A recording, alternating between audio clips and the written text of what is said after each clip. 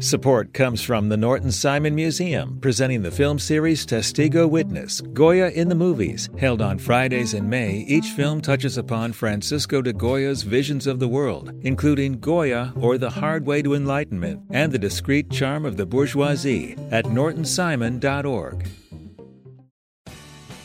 You have the chance to win a spring super sweeps from LAist. Donate $60 for one entry to win a brand new Lexus or $25,000 in cash. Check out all the other prizes too when you donate now at laist.com/sweeps.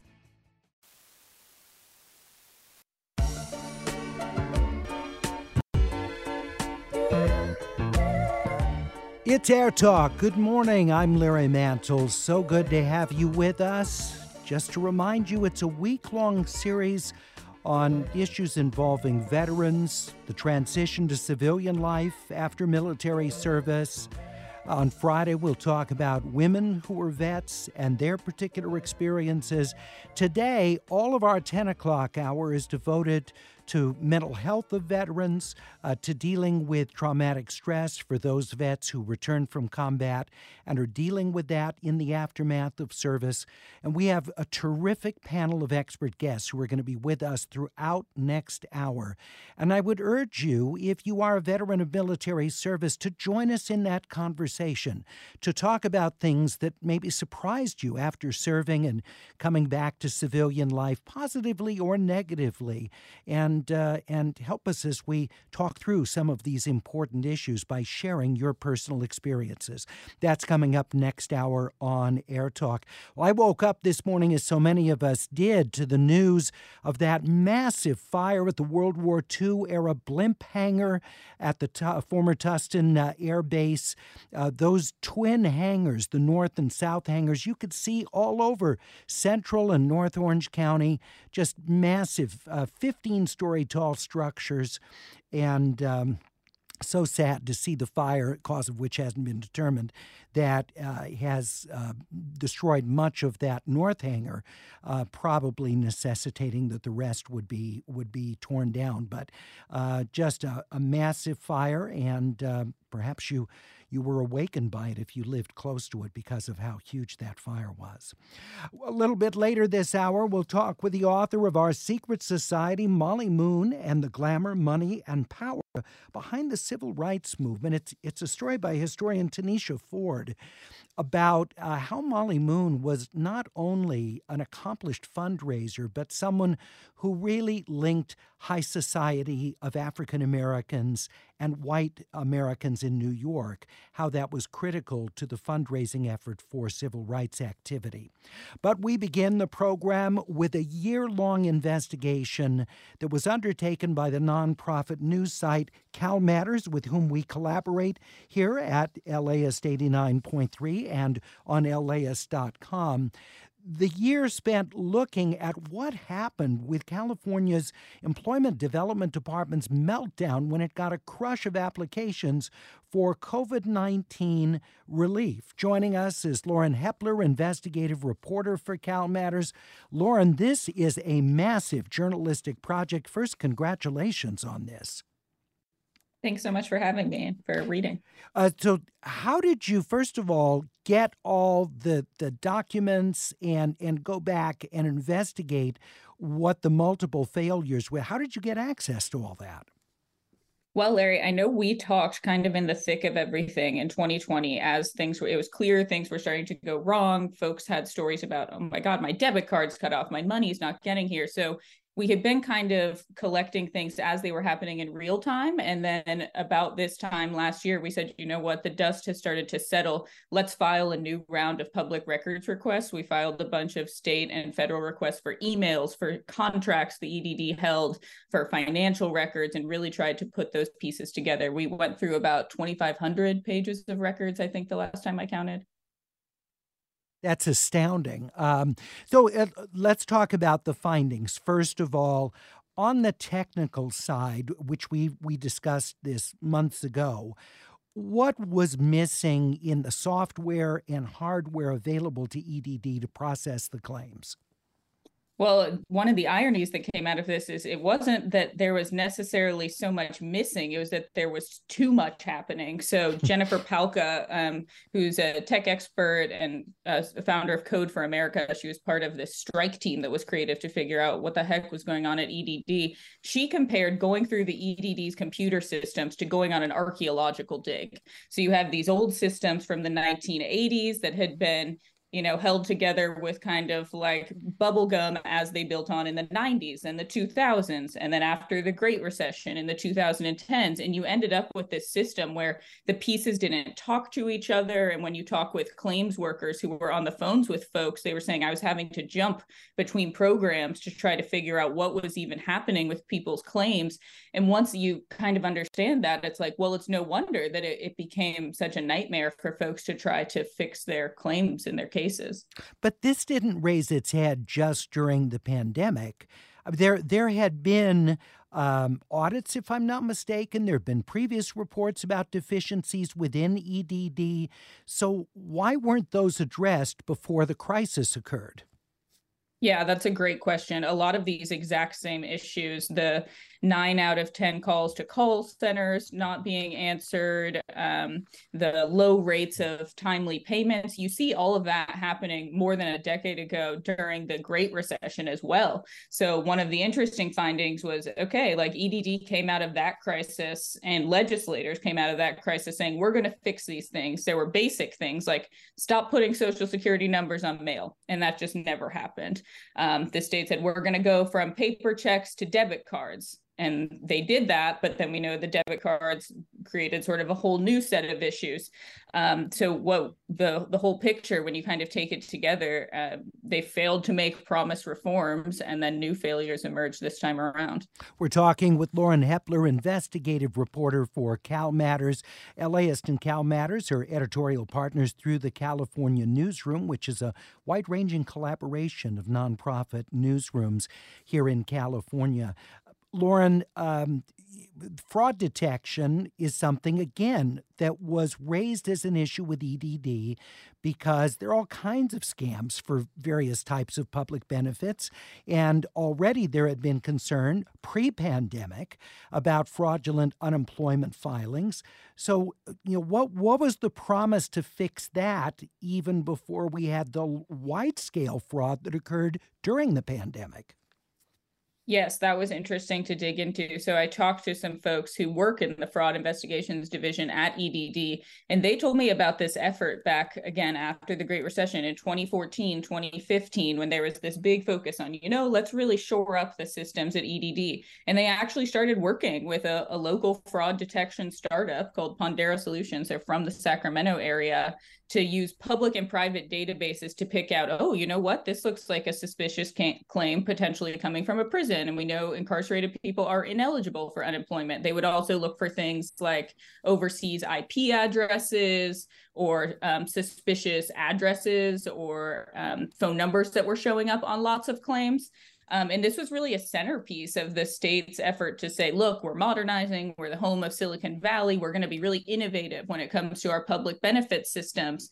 They talked about it at conferences, and it was this whole big deal. And then all of a sudden, they pulled the plug in 2016. And the folks I've talked with in law enforcement and investigations just say, that now seems like a big mistake. It could have been huge to have something like that in place. And the EDD, ironically, did go back and re-sign that contractor after things went sideways during the pandemic. The EDD now says, it's not reasonable to say that we should have expected a fraud crisis on the scale of the pandemic, but it certainly raises questions of why, as fraud was exploding across all other industries, across banks and healthcare companies and all these things we know about, why wouldn't the state have been putting more safeguards in place? Well, and as you detail, what was so bad about this is obviously the public funds that were fraudulently obtained. But the other side of that were the delays for legitimate claims, people who needed that money desperately, who because of some glitch in their application had that held up. This was a two-sided tragedy. Absolutely. That's sort of the main question when I talk with workers or even with small businesses who like get caught up in this is just how was it that the so much money was squandered and given away to scammers while real people were left in really dire situations. We talked to people who lost their housing. In one horrible case, a family's 28-year-old son took his own life while he was waiting for payments. So you have that happening. And then at the same time, the scams are still getting through. We now know that it seems like one of the most important things that was happening was a lot of claims, including a lot that turned out to be fraudulent, were sailing through an automated process. They were sort of getting rubber stamped and approved. And then about 40% of claims were getting put into this massive backlog. They were getting flagged for all kinds of things like, oh, you used your middle initial, not your full middle name, or your last name is too long for the system, or maybe there's a mismatched date on your employment history. And then you get put into this entirely separate category where you can just be waiting months and months for some sort of resolution. And Lauren, do we have a tally of, at this point, how much is believed was fraudulently obtained by scammers and not recovered? I have to tell you, in talking with all of the state, federal officials, private fraud analysts, no one knows.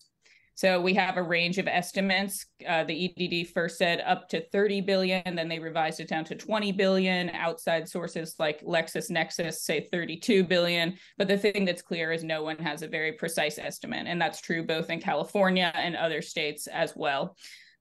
So one of the big points, one of the big concerns folks said is, if we still don't even understand how the money was lost and what the full kind of fallout from this was, is history doomed to repeat itself?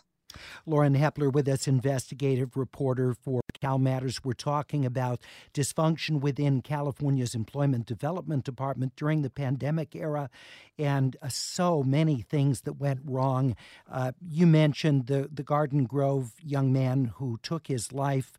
Lauren, I was astounded. Nearly 500 calls were received by EDD call center operators during the pandemic period in which people threaten self-harm. I mean, I know we're dealing with huge numbers of people who had problems with the system, but that's nearly 500 people who threatened to hurt themselves.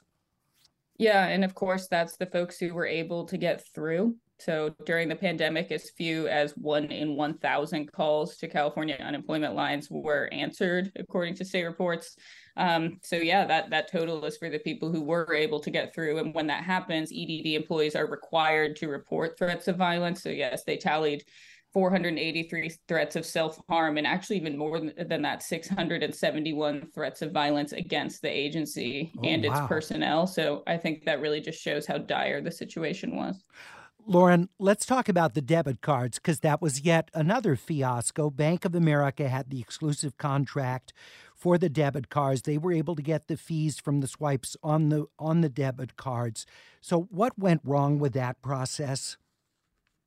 Yeah, that's a good question. So one thing we learned is just the amount of money that was flowing through that system. So Bank of America and the EDD split more than nearly $500 million in revenue from each time those cards were swiped during the pandemic. Whether that was, a legitimate worker or fraudulent is not always clear.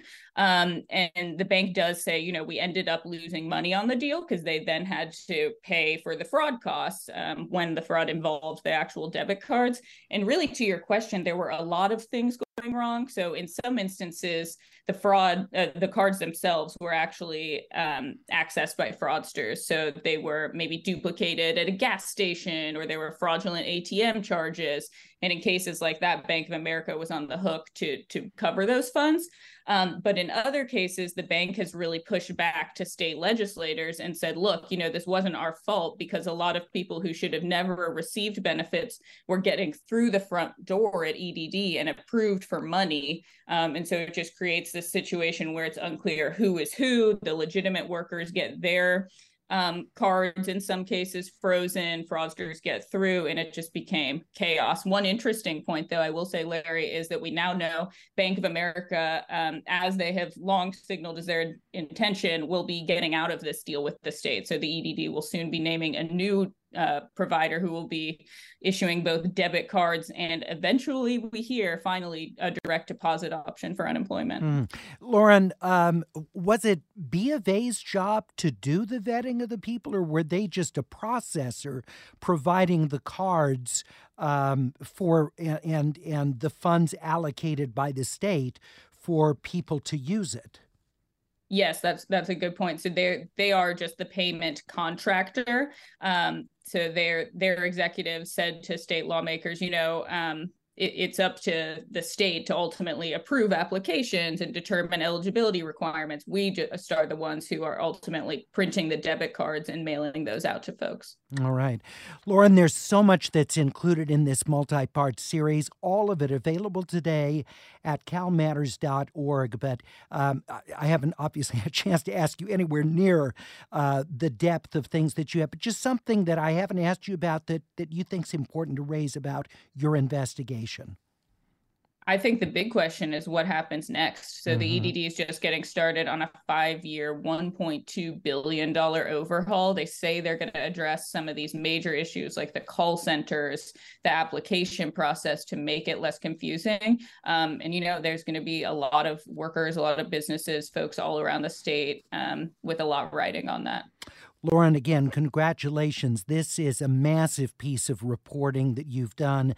Thank you for sharing an overview of it with us, and I highly encourage AirTalk listeners to read each part of the series that you've done, available at CalMatters.org. Thank you so much. Thank you for your time. Appreciate it. Lauren Epler, investigative reporter for the nonprofit newsroom CalMatters, which works as an editorial partner with us through the California newsroom and other nonprofit news organizations here in California. It's Air Talk on LAist 89.3. Coming up, a big U.S. Supreme Court case today on gun restrictions involving what are called red flag laws. We'll be talking with a pair of legal scholars about the significance of this case being heard today when we come back in 1 minute.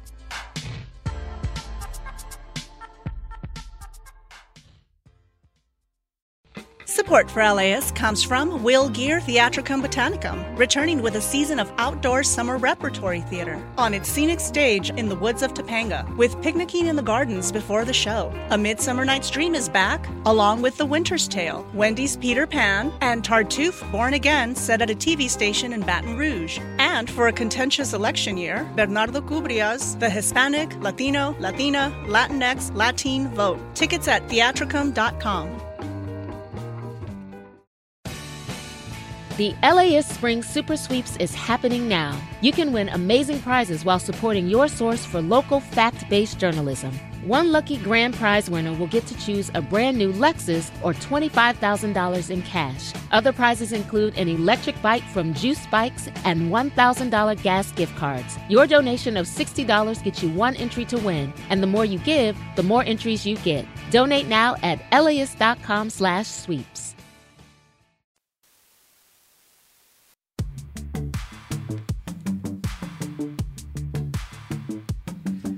Coming up next hour on Air Talk, day 2 of our 5-day series on veterans.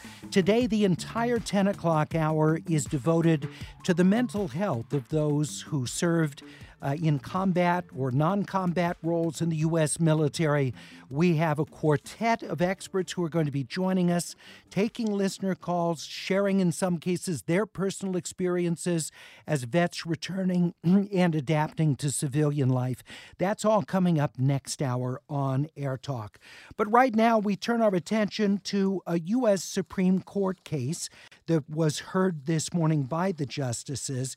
It's about domestic violence restrictions and whether that should restrict an individual's ability to possess a gun. Joining us to talk about the case from Pepperdine University School of Law, Associate Professor of Law and Second Amendment and firearms law expert Jacob Charles. Also with us from Princeton University, class of 1921, Professor in Legal History, Laura Edwards. Professor Charles, thank you very much for joining us. Just give us a thumbnail brief, please, on what's at stake in this case. Yeah, thanks for having me. And as you said, in this case, the court is reviewing whether or not the federal government can prohibit firearm possession for a person who is subject to one of these domestic violence restraining orders that is issued in a state court proceeding.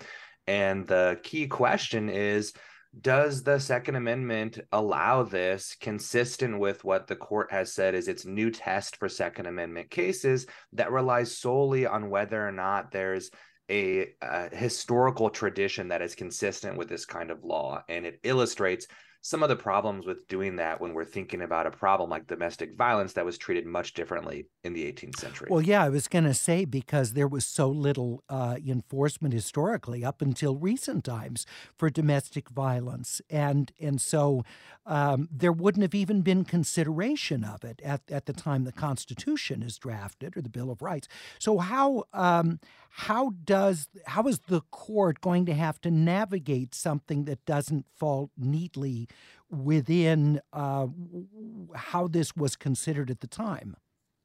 Right. So the court is confronting the question of what restrictions on classes of people are consistent with the historical tradition. And what the Solicitor General said in arguments defending the law was that there are two ways that the court could uphold these kind of restrictions.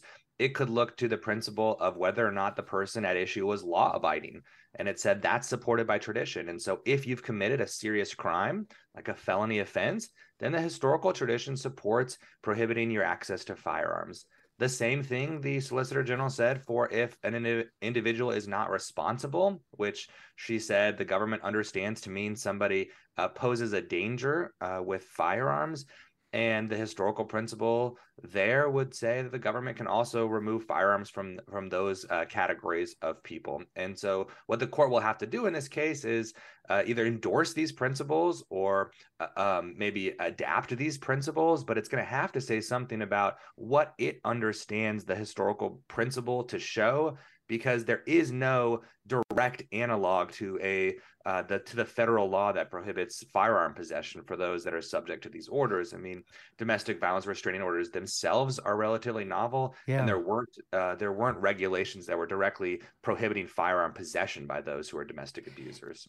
Professor Charles, what about does this case sidestep, or is it going to directly deal with the nature of domestic violence restraining orders? Because obviously they're not issued in the same way that a criminal verdict is. It's a judge going through a process that isn't at the level of depth as you would have in a full trial, for example. So is the court going to get to whether the standard, and maybe the side the judge is going to err upon for personal safety, whether that should be the standard for gun possession? Yeah, so I think the court is not going to directly rule on whether or not these kind of restraining orders with gun prohibitions are themselves okay. What it will say in this case is whether or not a federal law that is based on these underlying orders can prohibit someone from possessing guns. And part of the arguments did revolve around these questions of due process that you alluded to.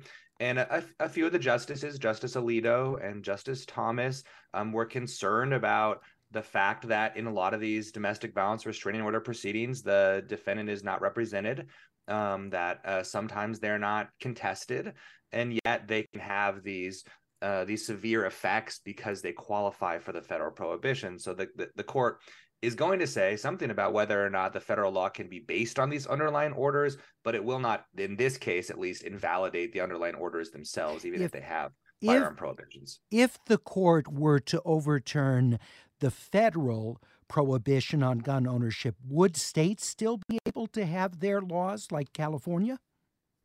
It depends on how broadly the court rules. So it could rule that to say the federal prohibition is too broad and that it allows too many kinds of orders to qualify. That wouldn't necessarily mean that all state laws, including California's laws, are themselves too broad.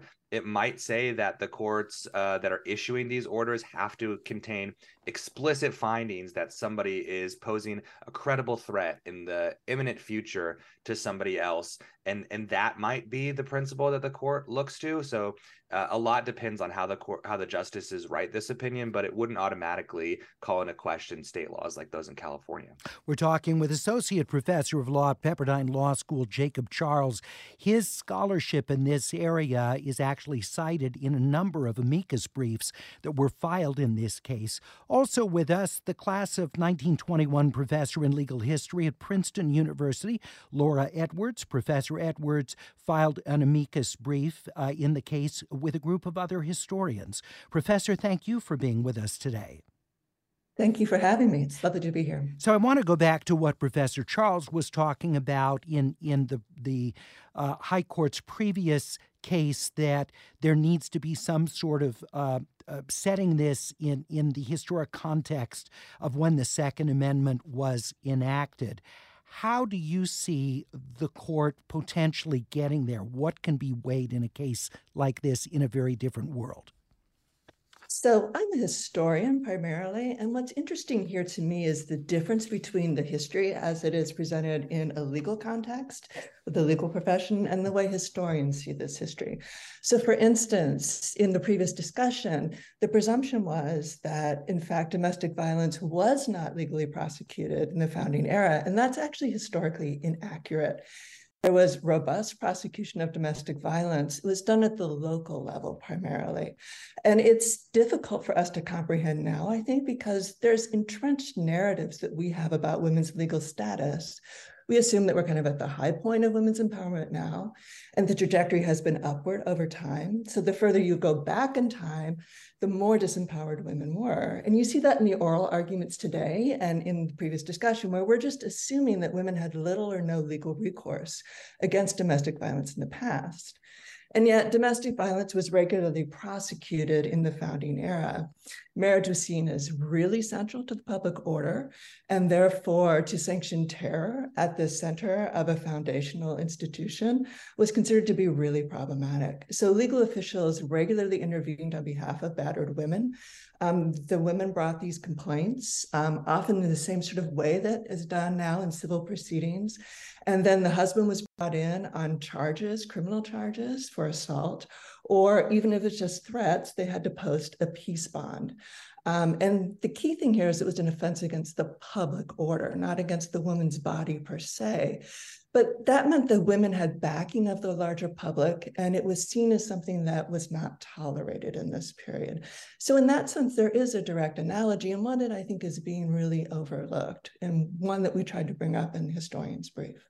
Now, at the time, though, was there any overlap with firearms regulation? If someone, for example, was under prosecution for an offense against the public for domestic violence historically, could they have their guns taken from them? Well, that's a really interesting question. And in some ways, it's the reverse. So what you would see when guns were involved is the gun wasn't taken away, but in fact, the person was disarmed in the sense of being disempowered. So there would be community regulation, supervision to make sure that that person did not offend again, or lacking the ability to post a peace bond, which then came with that supervision, people were jailed. So it wasn't a matter of the guns being taken away, it was a matter of the people being separated, the offender being separated from the guns, because you can't take your gun to jail, and then also community supervision. So this is the way it was done then at that time, with the idea that the regulation of all kinds of violence was done locally and in a case-by-case basis, and there was robust regulation of that because it was seen as protecting the public interest. Now, was this pre-conviction you're talking about, or only after the spouse was convicted? Yes, it's a good question. A spouse, a woman, could bring in a complaint, simply a complaint, much the case is now in the civil prosecutions, They bring in a complaint that she feared that she would be hurt, and that would trigger the process. And then if she had actually been injured, then the charges would be assault and battery, attempted murder, or in extreme cases, murder, in which case she obviously wasn't the one bringing the case anymore. So there were the criminal charges, but then there's also simply the threat to her body, which would also have been treated as an offense against the public order. So my understanding of how the law is now is that the threat doesn't have to be against the spouse, that a firearm would necessarily be used, although that's probably implicit in many of these cases. But nonetheless, the prohibition on gun possession would go into effect. With these historical laws, would it have to be tied to the threat being that the spouse, typically the wife in these cases historically, would be victimized via firearm, or was it across-the-board violence against them? It's across-the-board violence, and this reflects a context issue. So today we are very focused on guns because guns are really very prevalent in domestic violence cases. In the past, the weapons that were used sort of span the range of possibilities, from kitchen implements to knives. Guns were less likely to be used because they were really cumbersome.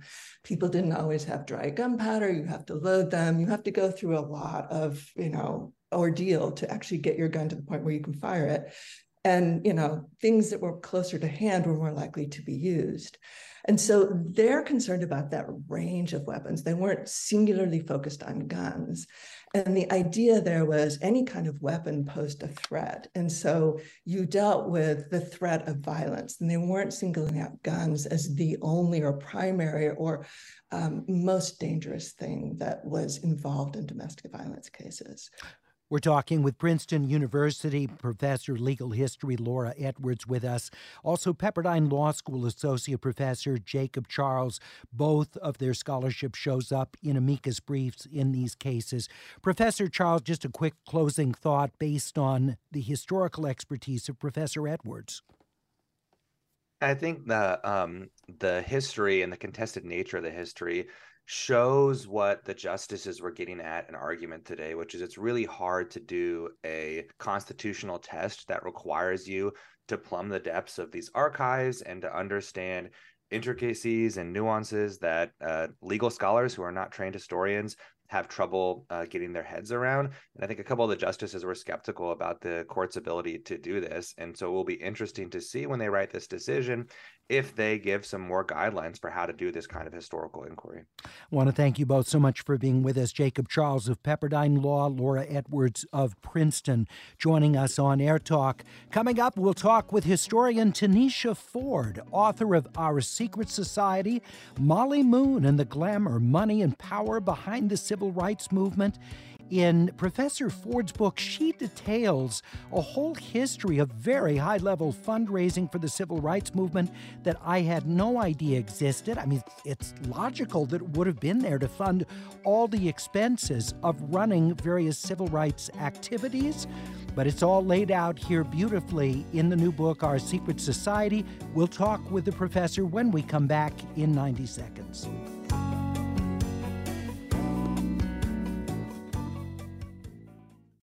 Support for LAist comes from Will Gear Theatricum Botanicum, returning with a season of outdoor summer repertory theater on its scenic stage in the woods of Topanga, with picnicking in the gardens before the show. A Midsummer Night's Dream is back, along with The Winter's Tale, Wendy's Peter Pan, and Tartuffe Born Again, set at a TV station in Baton Rouge. And for a contentious election year, Bernardo Cubria's The Hispanic, Latino, Latina, Latinx, Latin Vote. Tickets at theatricum.com.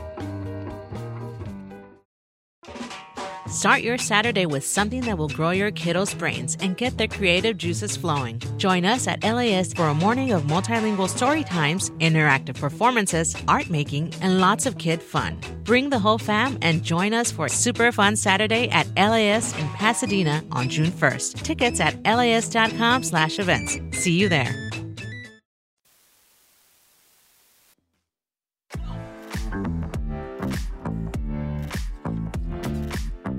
It's AirTalk. I'm Larry Mantle. Wonderful to have you with us as our focus is the new book, Our Secret Society, Mollie Moon and the Glamour, Money, and Power Behind the Civil Rights Movement. The book is written by historian Tanisha C. Ford, professor of history and biography and memoir at the Graduate Center, City University of New York. Her books include Dressed in Dreams, a Black girl's love letter to the power of fashion, and Liberated Threads, Black Women, Style, and the Global Politics of Soul. Professor Ford, so good to have you with us today on AirTalk. Thank you for having me. As I had said just prior to the break, I was totally ignorant of the fundraising apparatus and the skill, of course, required for those who worked in it to fund the civil rights movement. When did Mollie Moon come onto your radar, being such a central figure with a gift of bringing diverse peoples together and high-ticket events to provide this funding? You know, Larry, like you, I had not heard her name until maybe a decade or so ago. I was a graduate student at the time, working in the archives of the Schomburg Center, and came across the name Mollie Moon and thought, wow, that's a fabulous name. I'm intrigued by this woman who seems to host these amazing social events in Harlem. And then I realized that there was always a dollar amount attached to her events as they were covered in the news. And I was like, oh, wow, these are fundraisers. These are civil rights movement fundraisers. She's a major fundraiser for the National Urban League. And I set on a path to uncover as much as I could about her life and also about the real cost of racial justice. And that's something, as you write about, we don't think about that. We think about it as though this is an all-volunteer project without travel expenses, venue expenses, without people who need to support their families doing this work, organizing people for marches, job actions, etc. And give us a sense of how formidable a task that was to raise the money to do the work.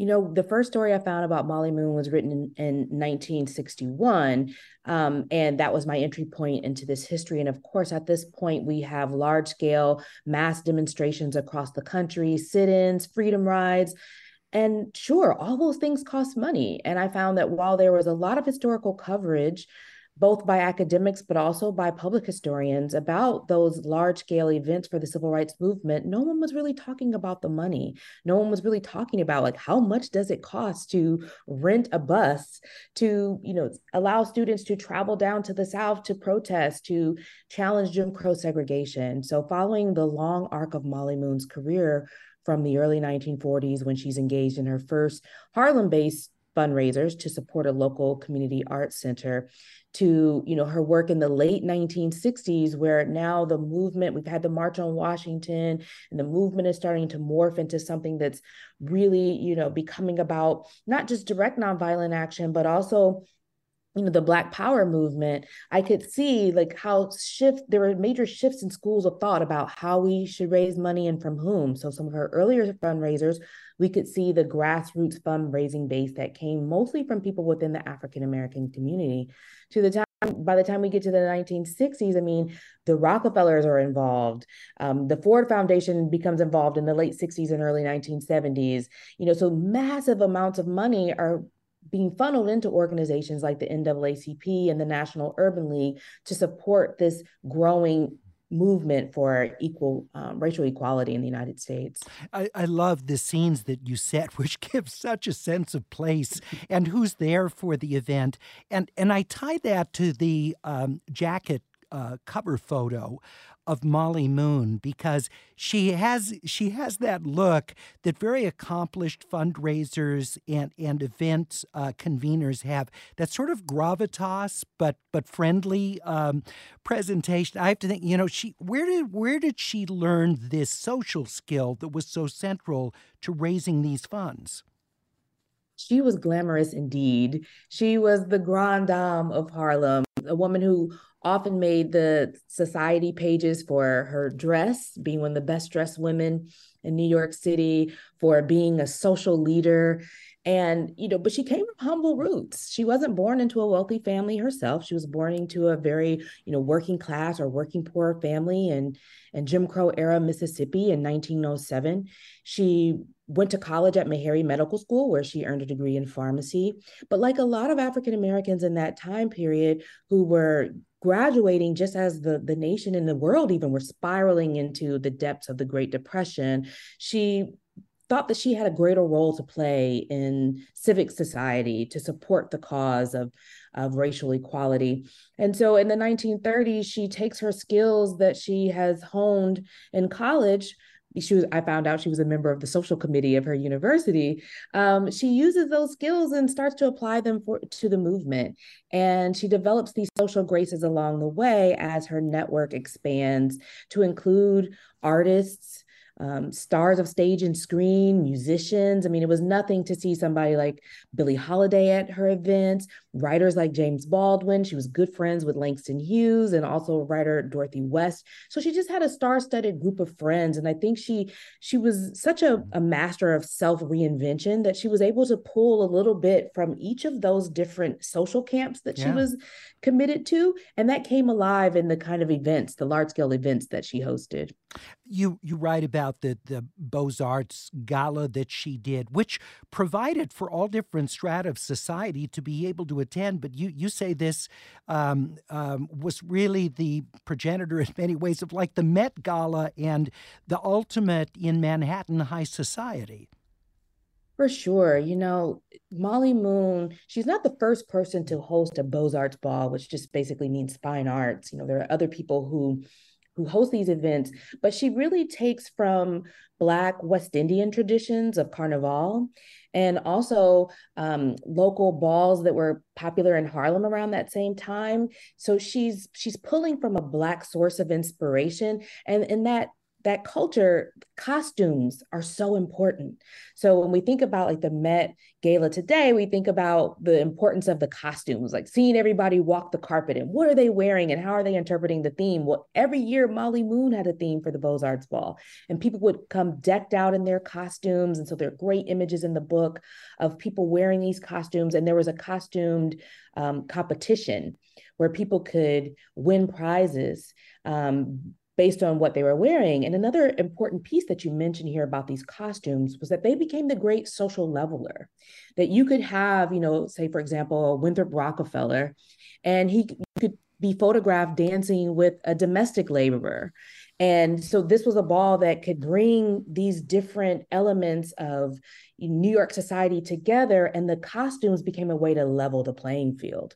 We're talking with Tanisha C. Ford, professor at City University, New York, at the Graduate Center. She's a historian and biographer. Her new book, Our Secret Society, Mollie Moon and the Glamour, Money, and Power Behind the Civil Rights Movement. If you'd like to talk with Tanisha Ford, we're at 866-893-5722. You can also email us at adcomments@laist.com. Please include your location and first name.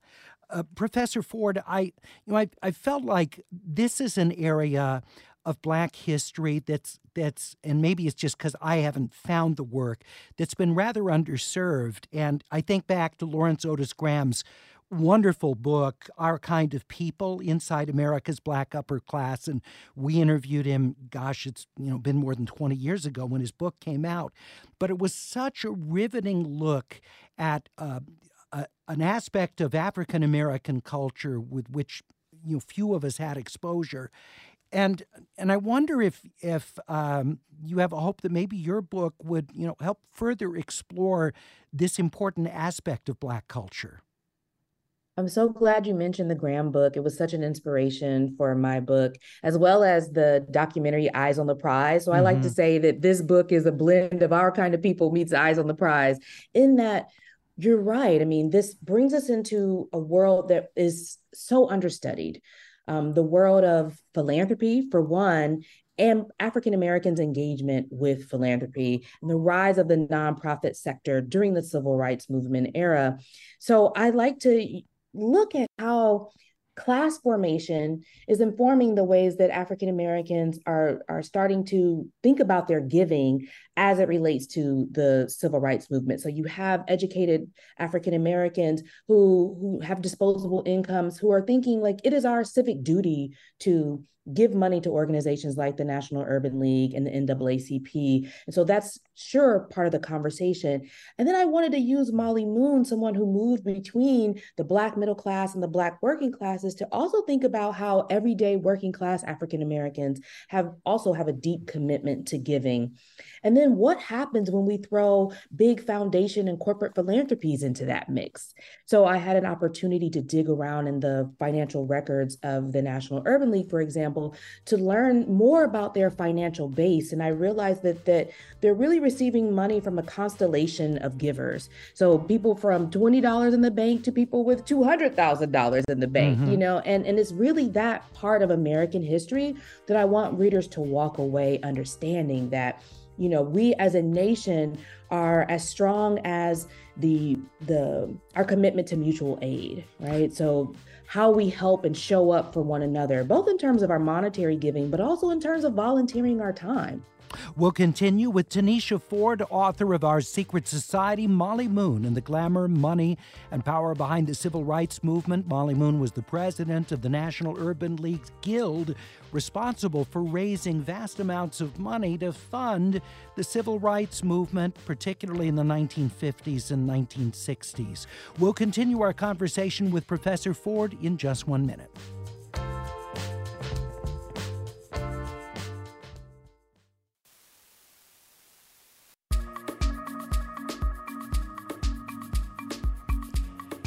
It's AirTalk on LAist 89.3. I'm Larry Mantle talking with Tanisha C. Ford, author of Our Secret Society, Mollie Moon, and the glamour, money, and power behind the civil rights movement. And we have listener Heather in Whittier who emailed, and I'm so glad because this goes right into what I was going to ask next. And that was Mollie Moon's background in Europe. Heather asked, did she spend time in Europe fundraising during the 50s? Many Black creatives did at that time. You know, thank you for that question. Yes, Mollie Moon did spend time in Europe, but it was in an earlier time period. She was in Europe in the 1930s. In fact, the book opens with her life in Moscow and then in Berlin in the early 1930s. And it's really where she starts to cut her teeth as a, Black intellectual, also as an activist. She hosts salons in her Berlin apartment, for example. But I think it's definitely right that even though Mollie Moon wasn't necessarily using Europe as a fundraising base in the 1950s, many African Americans were. And it was many of those people that were part of her peer group who were connected to that kind of work. So what I tried to do is trace this thread of connectivity between Black intellectuals and activists in the 1930s through the 1950s, utilizing an internationalist perspective to do so. All right. If you have questions for Professor Ford, you can ask them at 866-893-5722. You can also email them to us at atcomments@laist.com. Please include your location and first name. She was very much what we would call a progressive today, very, very liberal.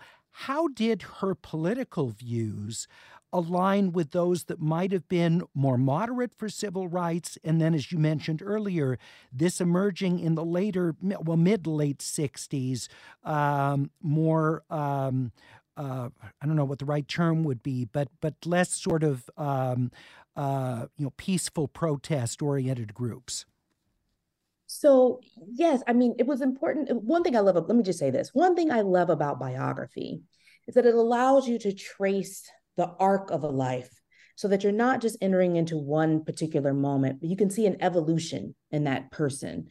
And Mollie Moon, there was definitely an evolution in our politics. So when we encounter her in the early chapters of the book, she's definitely connected to, the Black far left and the white left as well. She's engaging in, ideas around socialism, as many people were during the Great Depression era, trying to find some kind of alternative to capitalism.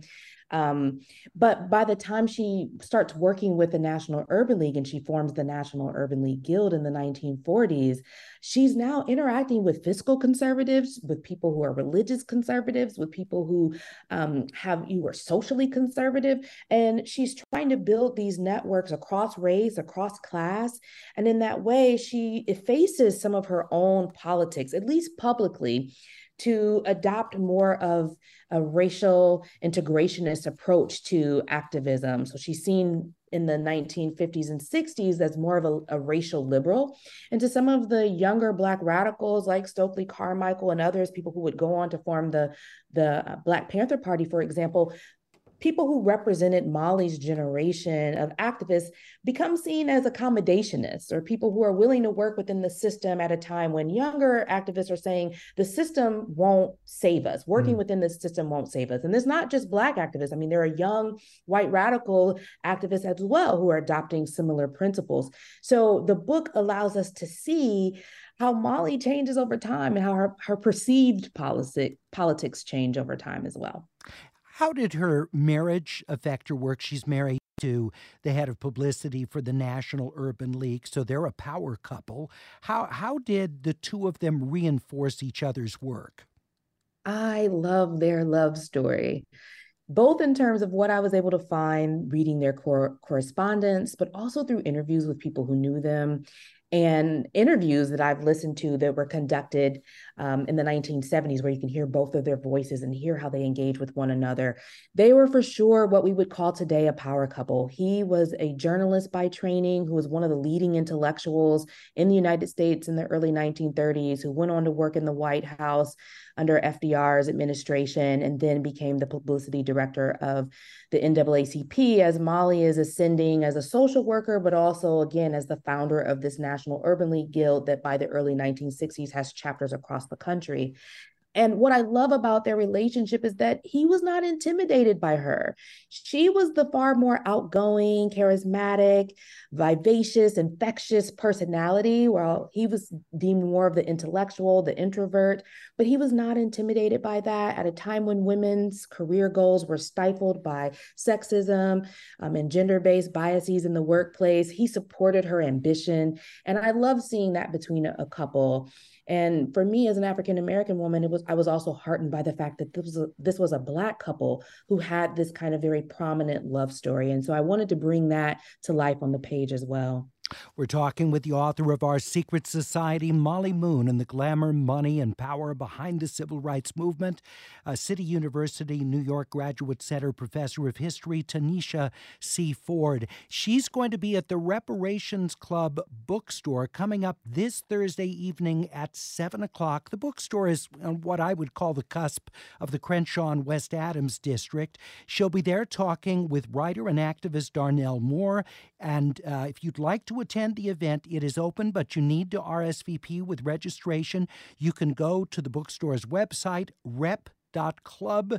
That's rep.club to RSVP for their website for the event Thursday night coming up at 7 o'clock. Professor Ford, thank you very much for coming on and talking about Mollie Moon and all the different aspects of the civil rights movement about which we don't think so commonly about these days. We appreciate it. Thanks for having me, Larry. Tanisha Ford, Our Secret Society, coming up next hour on AirTalk. It's day 2 of our 5-day series on veterans, all heading into this Veterans Day weekend. Today, it's mental health we talk about, and we're looking forward to your calls if you're a veteran of military service. It's AirTalk on LAist 89.3.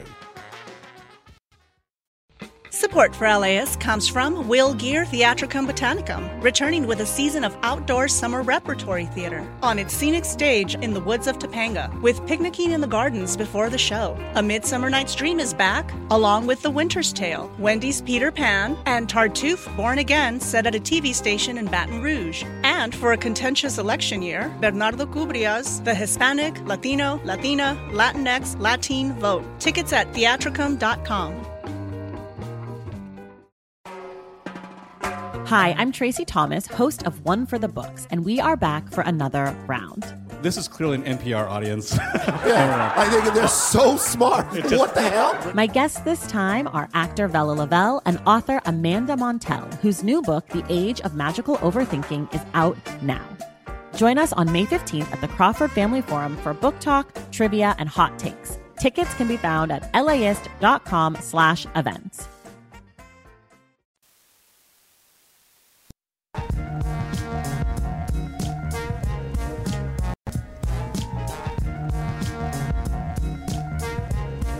Good morning, it's AirTalk. I'm Larry Mantle. So good to have you with us. It's the second day of our 5-day series on veterans. Today we're taking our entire second hour to focus on the mental health of veterans, transition to civilian life, for those who have suffered traumatic stress, how they deal with it after their time back in the States after serving. We're going to be taking calls from listeners, and I'd like to hear from you, your experience regarding your mental health, your transition back to civilian life if you engaged in military service. Our number is 866-893-5722. If there were particular challenges that you faced, I would love to hear what that was like for you, some of the resources that might have been available to you that you used or didn't avail yourself of, and how you've seen that journey in the time since your return from service. 866-893-5722, or you can email us at atcomments@laist.com. Please include your location and first name.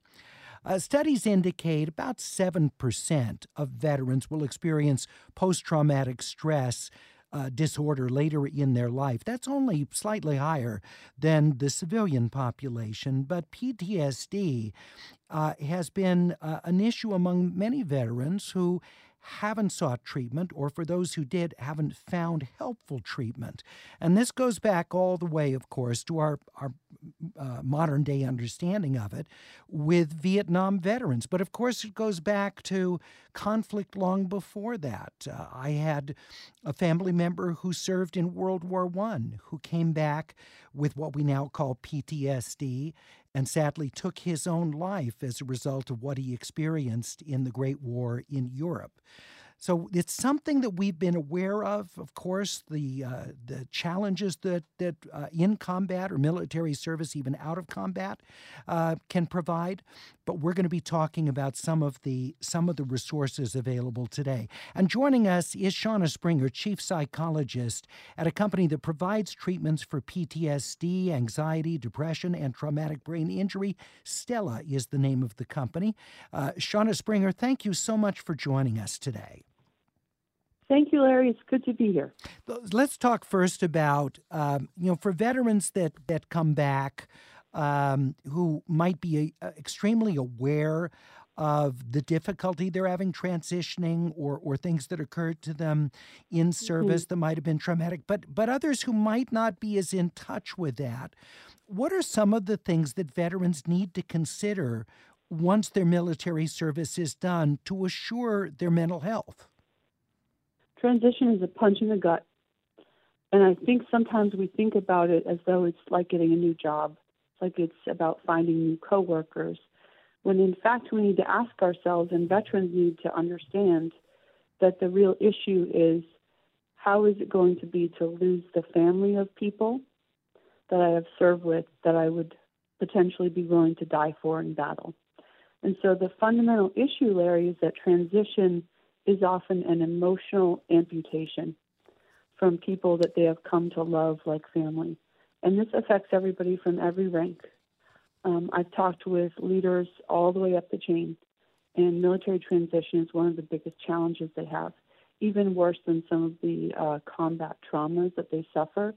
That period of transition is just really hard. Are there ways for people, once they've left military service, to stay connected with the people that they served with, to keep those relationships alive, even if they're living in different parts of the country, or some are still deployed, or some are still serving, and others are back stateside?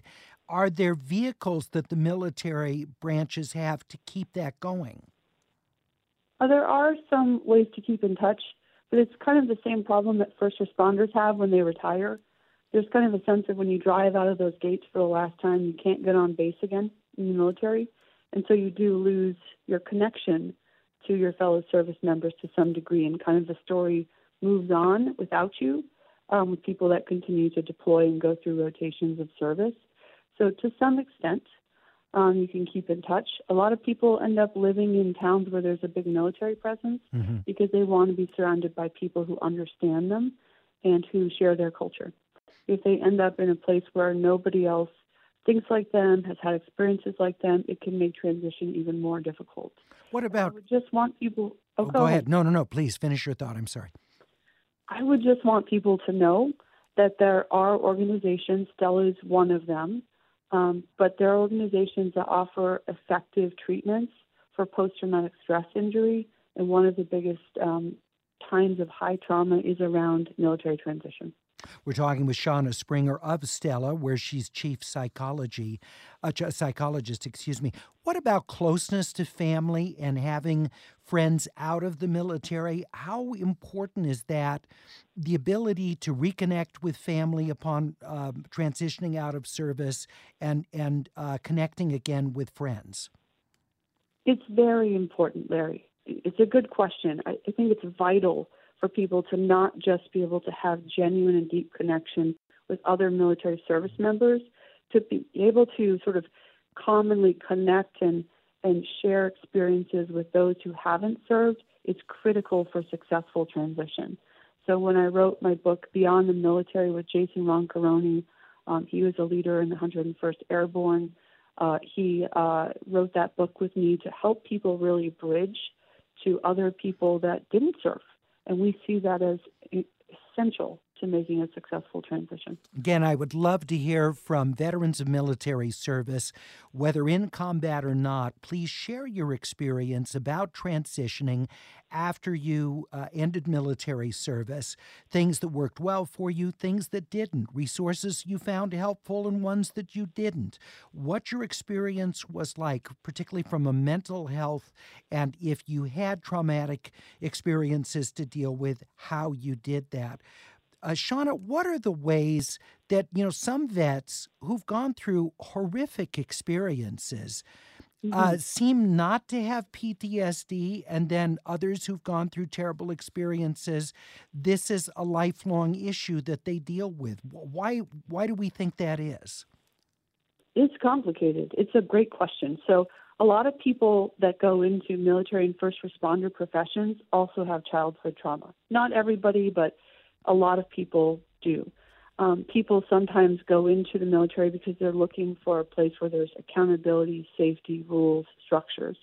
They also are comfortable with being calm in chaos because they've learned that in their families growing up. And they also sometimes are looking for the protector, looking to become the protector they wish they had had. So when we're talking about how trauma affects people, we have to go back before the military and think about, did they have experiences in their early childhood that perhaps inoculated them against some forms of trauma in some cases, or maybe sensitized them to other forms of trauma that they experience in the military and beyond.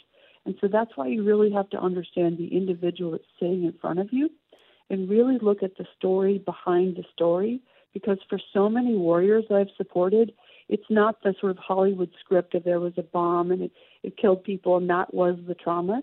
It's often these other things like moral injuries, survivor guilt, grief that's never been addressed, childhood trauma. That's really the thing that's eating them alive. Those are the things that we have to get to. And how do you help them get out of an assessment or self-criticism that this is a moral failing? Because if they look at colleagues who seem to be handling the same circumstances that they did, let's say in a combat situation, then how do you help them not to feel like they're defective because they're dealing with PTSD? That is a problem, that sometimes people can feel like they're unique and they can feel broken. I would want people to know that just because other people aren't projecting their challenges doesn't mean they have those challenges. Again, I've worked with military leaders of all men and women of all ranks in the military.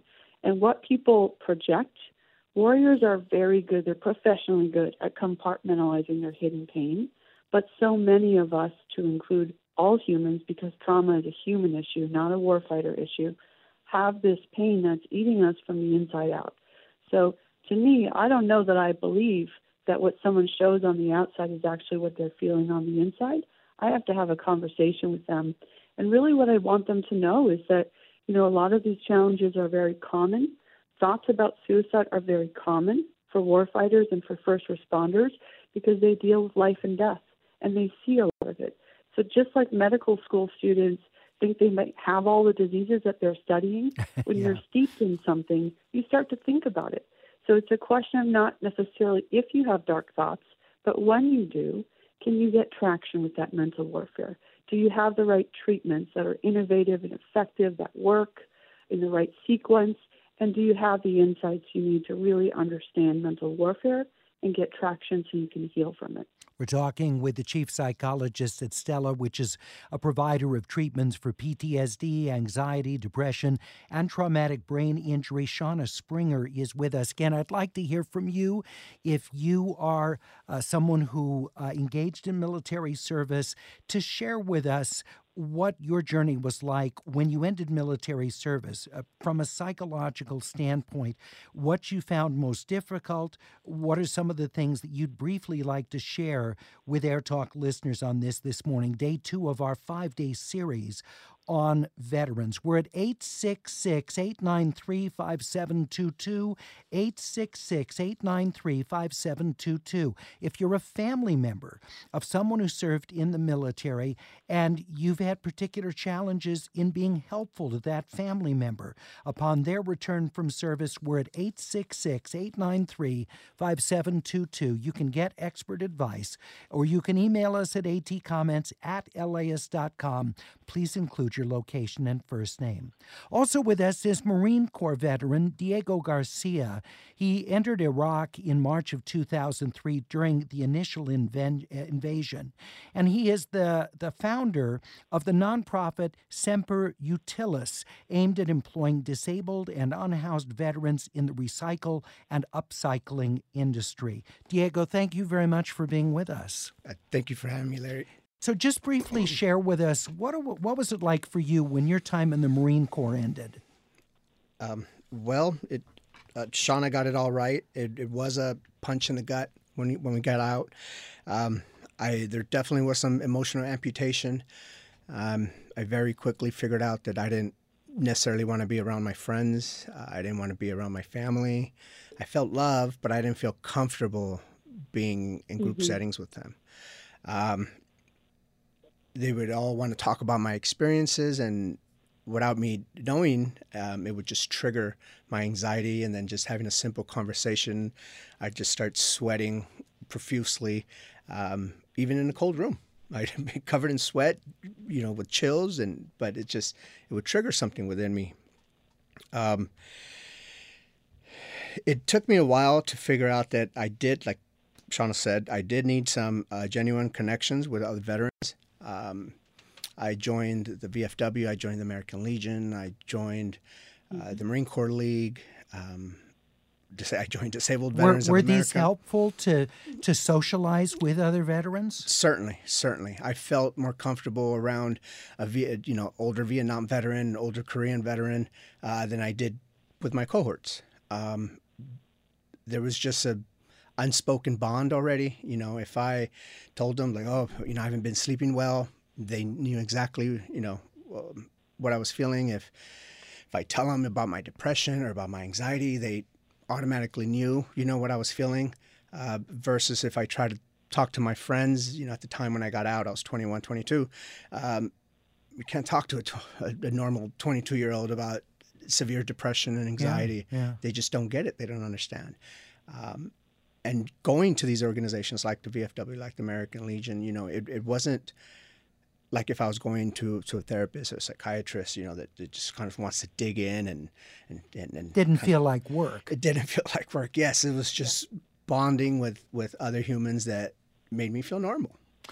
Yeah, I want to go back to what you said about when friends would ask you to talk about experiences in the military, and you said you'd start sweating and you'd have. Can you describe what was anything going through your mind about that, or was this like an autonomous response?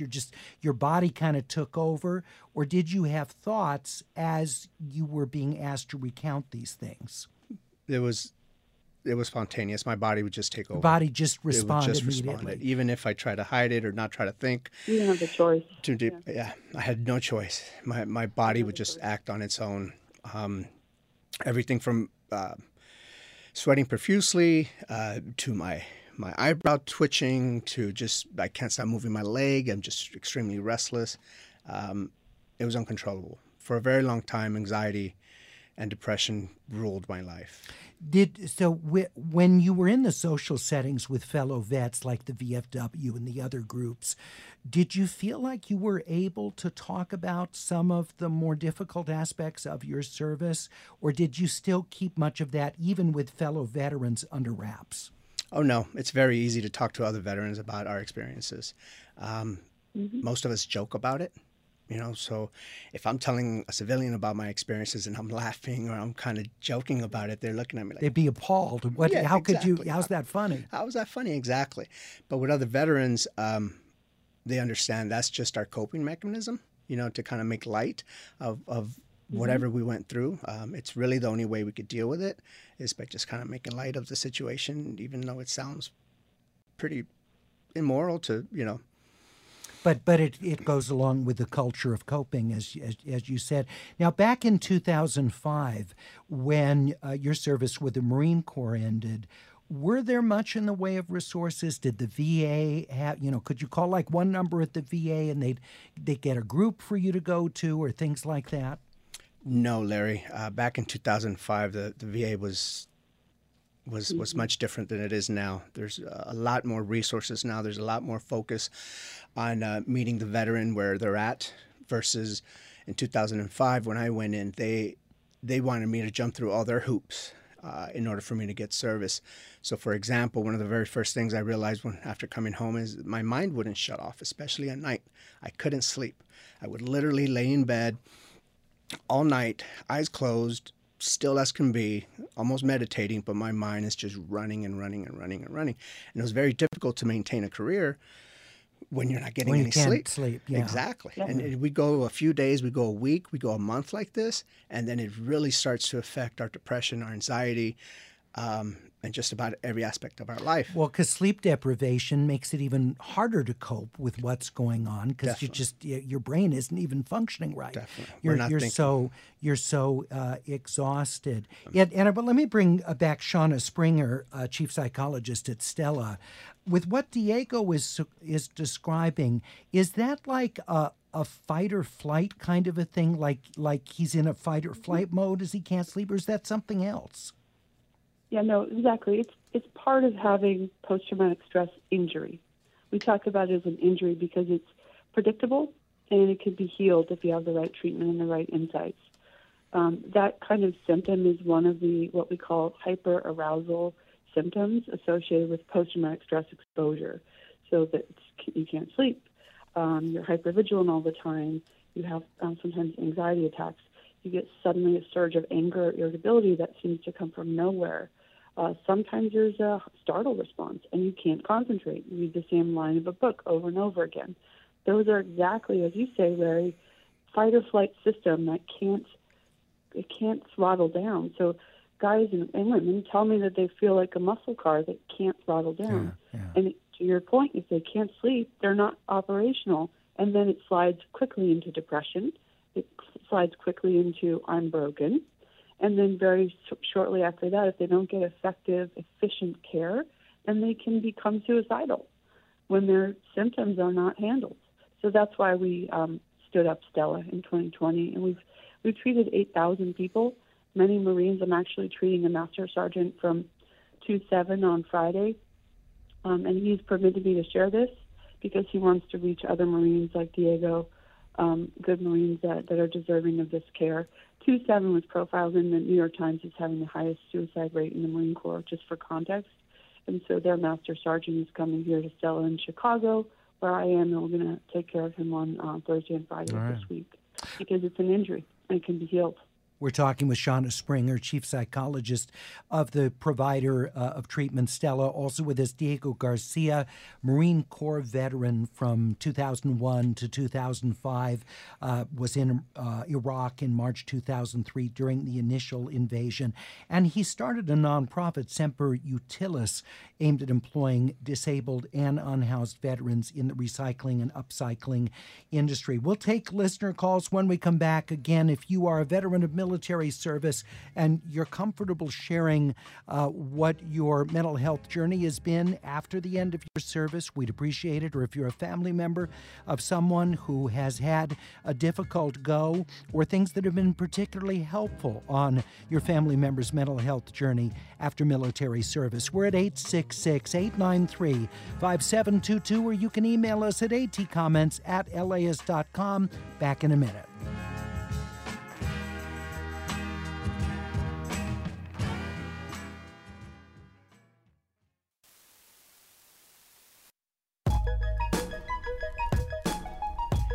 It's AirTalk. I'm Larry Mantle. We have more guests who are going to be joining us on today's veteran segment, part of a 5-day series on matters of importance for veterans. Today, it's mental health and dealing with the aftermath of trauma. With us is caller Michaela, who's an Army combat veteran who served in Iraq from 2004 to 2005. She's now with the VA's Office of Outreach and Community Relations in what's called the Veterans Experience Office. Michaela, thank you very much for being with us this morning. Thank you so much for having me. What for you personally was the most difficult adjustment when you were back stateside? Well, so when I got back from Iraq in 2005, I was really young, and I think America was not, and DOD and VA was not really prepared to deal with a young woman combat veteran at that time. So when I would go for services, I felt like I wasn't a veteran at the time sometimes because I'd always be referred to as a spouse. And then I also felt weak for needing services after being in combat. Well, and being a woman, do you think, additional pressure perhaps because not wanting to really let on to others the challenges you were dealing with after your time in service? Yes, there weren't a lot of services at that time available to women veterans. I mean, the Pentagon didn't even recognize us in combat roles yet. All right. And with the office that you're with now, what are the services that are available for veterans, including women vets? So we have a comprehensive health, women veterans healthcare services available with women veteran health provider, and anything that the VA isn't able to provide, then we go outside to community partners. And that changed in about 2016 under the Obama administration and has been extended under each administration since. All right, very good. Michaela, thank you so much. Appreciate your being with us. That's Michaela Montoya, Army combat veteran who served in Iraq with the VA's Office of Outreach and Community Relations. Again, I'd love to hear from you at 866-893-5722. If you're a veteran of military service, what your mental health journey was like after your service came to an end, what was helpful for you, what not. Diego, I want to go back to talk about something that you were explaining, coming back, how you had friends who couldn't really relate and they were wanting to hear your experiences. It's a very small percentage of Americans now who serve in the all-volunteer military, and you've got many families with no one who has military service at all in the family. So a big cultural difference. And I wonder if you can speak to that, because this is probably very different from previous generations of Americans who almost every family had someone who had served in the military. Right. There's definitely a big cultural difference between a lot of the friends that I had. So when I joined, it was actually before September 11, 2001. So I joined when we were in peacetime. And I was actually at MEPS getting ready to go to boot camp to sign my contract. when the planes hit on September 11, 2001. So joining in peacetime and joining in wartime was definitely kind of a big mindset big mindset that I had to change. So when I got back, since all my friends, we weren't used to war. A lot of us don't remember the Vietnam War, probably don't have too many family members that served in the Vietnam War. So a lot of my friends didn't have someone that they knew that there was that war. So they just were curious and wanted to ask all the questions. And how many people did you kill? How'd you kill them? Like, what's it this? What's it that? And it's not something that personally I wanted to talk to, because it's not like I had pride in a lot of what happened. A lot of service members don't take pride in what they had to do while being out there. So we just kind of want to forget about it and move on. So to have someone that's completely oblivious to what we might be feeling inside because of what happened while we were deployed, and they're just prodding and asking, stirring up. Is there a way that could be helpful if people asked about your experience, or do you just feel like people really shouldn't stir that up with returning veterans? It takes a while for a veteran to feel comfortable with somebody and start sharing their experiences. So no, it's not a good idea, in my opinion, to just bring it up right off the bat. Hey, I haven't seen you in 10 years. How was war? But it becomes easier for us to share experiences when we feel someone actually cares, someone's actually listening to us, and they're not just, looking for stories with gore. When we feel like they actually care about what's going on within us and our struggles, it becomes a little easier for us to open up. So centered on you as opposed to centered on the events, it sounds Correct. like you're saying. Yes. So that they're empathetic, they're really, that anything that it's with that front and center, how this has affected you. Right. All right. Let me bring into the conversation Elliot Ackerman, who was a former Marine Corps Special Ops, served 5 tours of duty in Iraq and Afghanistan. He's author of the memoir Places and Names on War, Revolution, and Returning. Elliot Ackerman, thank you very much for joining us on AirTalk.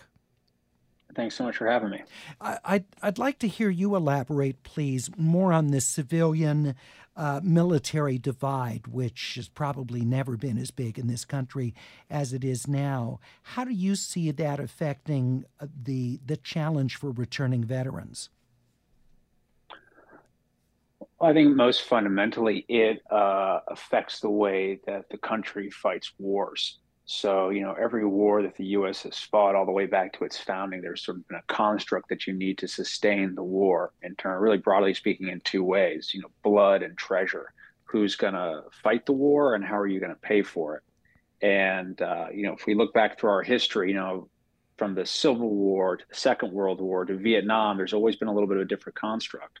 With the War on Terror, the construct was the blood came from our all-volunteer military. And the treasure came from deficit spending. There's never been a war tax on those wars. And the result has been that the American people have been largely anesthetized to the cost of these wars. I mean, unless you're serving in the military or have someone close to you who's serving, you don't really know that these wars are going on. They don't affect us. So they've just sort of played in the background of military life for 20 years. I think that, more than anything, has just created this very wide divide in society between the 1% who serve and those who don't. And in a democracy, that's not necessarily healthy, and I would say could actually be pretty dangerous. What about the question I asked Diego Garcia about what was helpful for him in terms of people asking him questions about his military experience? What were your thoughts on that when you returned from your 5 tours in Iraq and Afghanistan? I'm very happy for people to ask me about my military experience. For me, oftentimes the thing that felt much less empowering would be if someone would say to me "Oh, I can't imagine what you went through over there," because to me that always seemed like a cop-out. Yeah, you can probably imagine what I went through over there. Most people in their lives that loved somebody and lost them, or been through some type of traumatic experience, even if it isn't combat. And so a little work, they can imagine, what we went through over there. And I think that when you say to someone, I can't imagine what you went through over there, it really means that you, the veteran, have, through some experience you've had overseas, become in some way altered and unrecognizable to a civilian from the person you were before. So you were, civilian who was recognizable. You went to war, and you had these experiences that made you unrecognizable. So if a person says they can't imagine what you went through over there, in some ways they're saying, I no longer recognize you, and so you kind of never get to come home. I actually think that by imagining what veterans have gone through, by incorporating veterans' experiences into the broader culture, that is actually how we bring people home, as opposed to sort of offering appreciation, but not really engaging with what those experiences were. Elliot, how would you see us doing that, incorporating this more into home life, and so that we are faced more with what actually happens in war?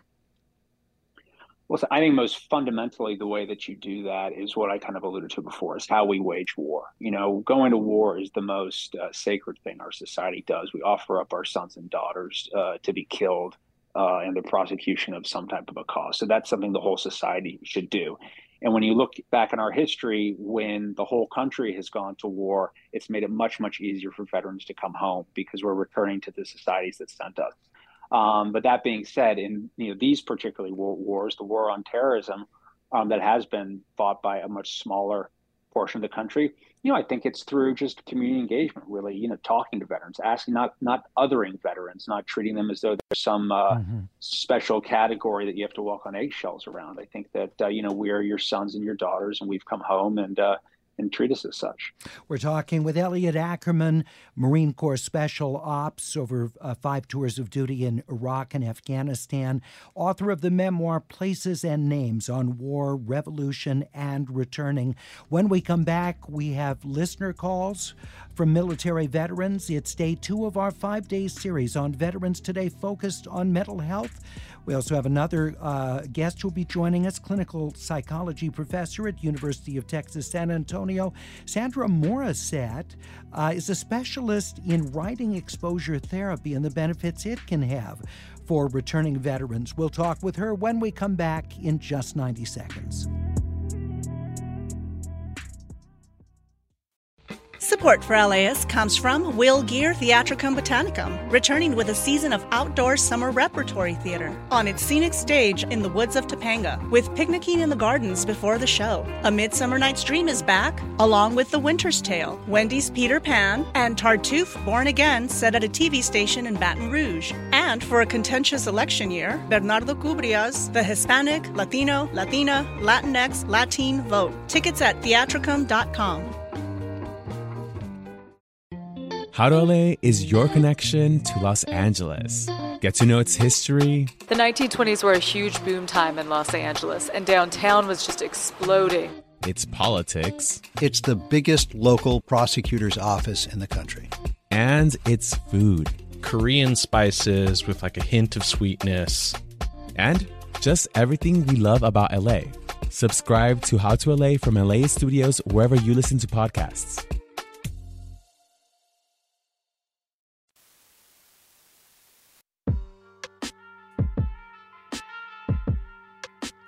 It's AirTalk on LAist 89.3. I'm Larry Mantle.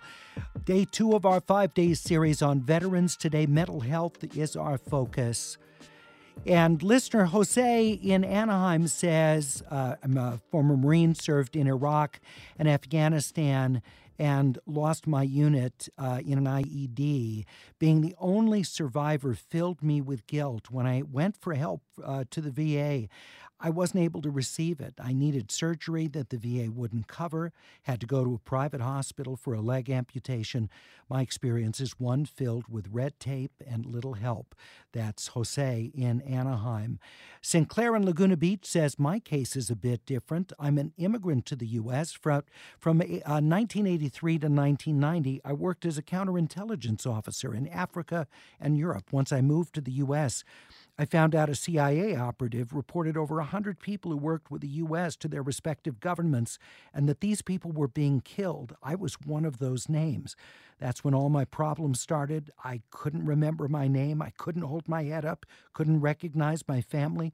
But because I wasn't officially in the military, I didn't qualify for medical care. And I've been struggling with that ever since. That's Sinclair in Laguna Beach. Joining us now is Professor of Clinical Psychology at the University of Texas, San Antonio, Sandra Morissette. She specializes in military health, post-deployment recovery, and trauma. Professor Morissette, thank you for being with us. Thanks for having me. I know that one of the modalities that you frequently use is writing exposure therapy. What is that? Yeah, that's a great question. And just to answer that question with a little bit more broad perspective, which I think is important for both veterans and family members who might be listening, is that there are really good evidence-based treatments that we've conducted multiple studies on. And written exposure therapy is one of the treatments that's recommended by the Department of Defense and the Department of Veterans Affairs clinical practice guidelines. And what's exciting about that particular treatment is it's very brief, 5 sessions. People might hear that and be like, wow, really? They've conducted multiple studies at this point, and including comparing written exposure therapy to best practices like cognitive processing therapy and prolonged exposure. And really, what the nature of the treatment involves is writing in detail about people's deepest thoughts and emotions related to what happened to them. And the idea is to help them to learn that their thoughts aren't dangerous, so they can tolerate what's often high distress when writing about some of their memories. To realize that as they write about what happened to them, their distress decreases. And then that sort of opens a window for them to develop new thinking and what the event meant to them in their life. I'm not surprised to hear this is effective. I think there are many of us who've written about other aspects of our life that might be challenging or difficult, and felt a sense of relief in bringing that out, and the actual process of just writing that. What do we think neurologically goes on, particularly for individuals who have been in particularly high-stress circumstances? Yeah, I'm not sure that we know what the neurological mechanisms are, but my experience clinically working with patients is that when they write it out, it becomes more of a story and the pieces come back together. And what we hear from veterans and other people who've experienced trauma is that often their memories about what happened are fragmented. And so from my perspective, what I've heard anecdotally from patients is that they feel like their story comes together in a more in a clearer way from which they can develop meaning.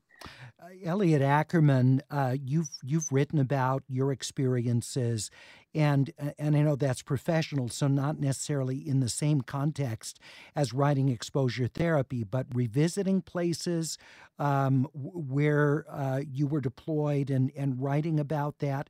Has that had a therapeutic effect for you? Say it had a therapeutic effect necessarily. I think it was, it was interesting to go back and kind of check in with, a story that was ongoing. I mean, I went back to Iraq in 2016, right after ISIS had rolled through. So I wouldn't say that was necessarily therapeutic, but it was, certainly interesting to kind of be back in those places where I had fought and to kind of understand the way the conflict was going on. But I've heard that for many veterans, kind of, not necessarily even exclusively writing, but just, engaging in the arts, engaging in creating something, even if it's a business, can be just a way to come home. And I look just anecdotally at many of my peers, many of whom have gone into very creative fields. And when asked about it, I actually think it's not surprising that people who spent so much of their younger years engage in acts of destruction would in their older years want to be engaged in acts of creation. Let's talk with listener Julian in Westmont. Julian, please share with us about your separation from military service. I understand you served from 2000 to 2008. Correct. Yeah. So what was it like for you? There's definitely some of what I'm hearing so far on the show, as far as not being able to assimilate back into culture very, very well. But I found that reconnecting with fellow veterans has been really helpful. So obviously the VA is a great tool for that. And I've had a really good experience with the VA so far. I was reluctant to go see anybody at the VA until somebody who was in Iraq with me went to work for the VA and, just showed me the way. That's nice. Now, what about getting employed and all? How challenging was that for you, or did you find you were able to get work pretty soon after returning? Work has never been a problem for me. I kind of rely on it for my mental health. So, but I was also a mechanic for the Army, so quite different from maybe some of the PTSD that infantrymen undergo. So employment is very important for my mental health, and I think that if for veterans who have a hard time keeping or gaining employment and keeping it, that's something that the VA should definitely help with. Julian, thanks very much. Appreciate you being with us. Crystal in Santa Ana, thank you for joining us. I understand that both of your parents were in the Air Force. Please share with us what their transition experience was like. Hi, thanks for having me. I think for my mom, it was, she's very practical minded, and so it's very easy for her to go from being in the Guard to being at home. She was also a reservist, so she worked once a month on the weekends, and she did her annual training once a year. So I think she was closer to home, so I think it was easier for her. I think my dad still struggles. It's not so severe that he requires help from the VA, but he does talk about how he feels like being in the military, there's a mission. You accomplish the mission, that's your goal, and it's really easy. Like, everything's thought out. And coming back here, I think he struggles with just feeling like, okay, well, what am I doing? What's my purpose now? Like, hold that thought, please, Crystal, because Diego Garcia is with us in studio, a Marine Corps veteran. How big of importance was that for you, finding a sense of mission like you'd had in the military? It was, excuse me, it was very important. A lot of times when I got out, I felt like I didn't have a purpose in life anymore. The purpose in the Marine Corps was very easy, to train, to go out there and do our job.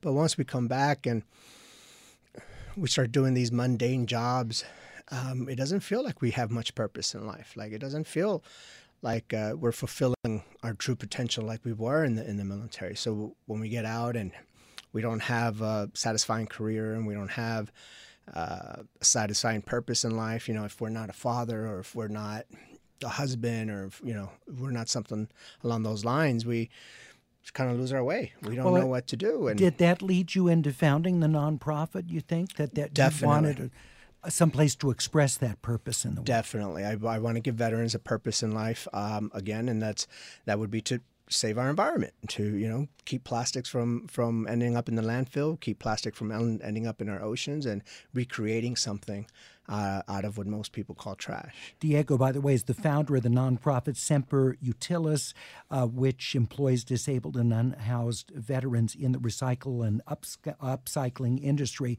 We're going to take a brief break. We'll continue with more listeners joining us on AirTalk with their experiences of either family members or themselves, military service, and some of the mental health challenges that can come post-service for those who've been a variety of circumstances while in a branch of the military. It's 866-893-5722.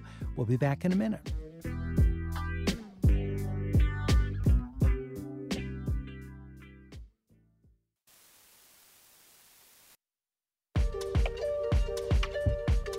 It's Air Talk on LAist 89.3. I'm Larry Mantle. Day 2 of our 5-part series devoted to veterans. Today it's mental health that's the focus.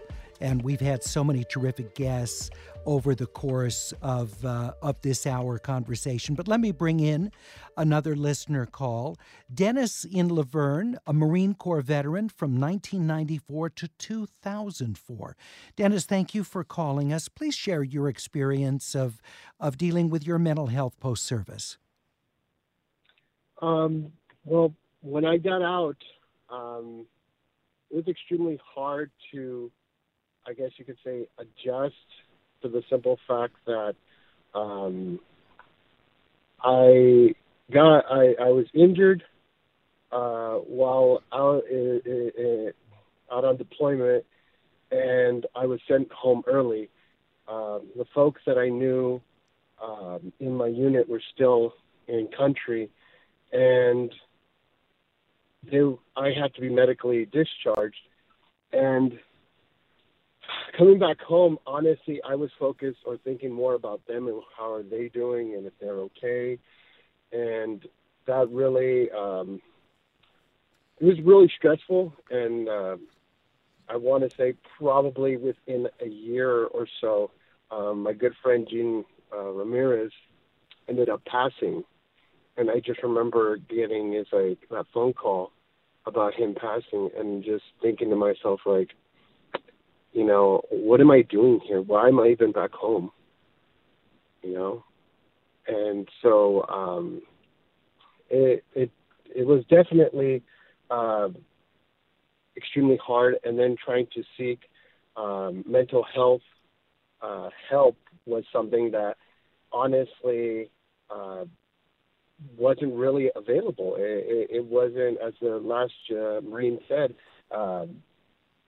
you know, the VA isn't like what it is today, where I can go in and get mental health.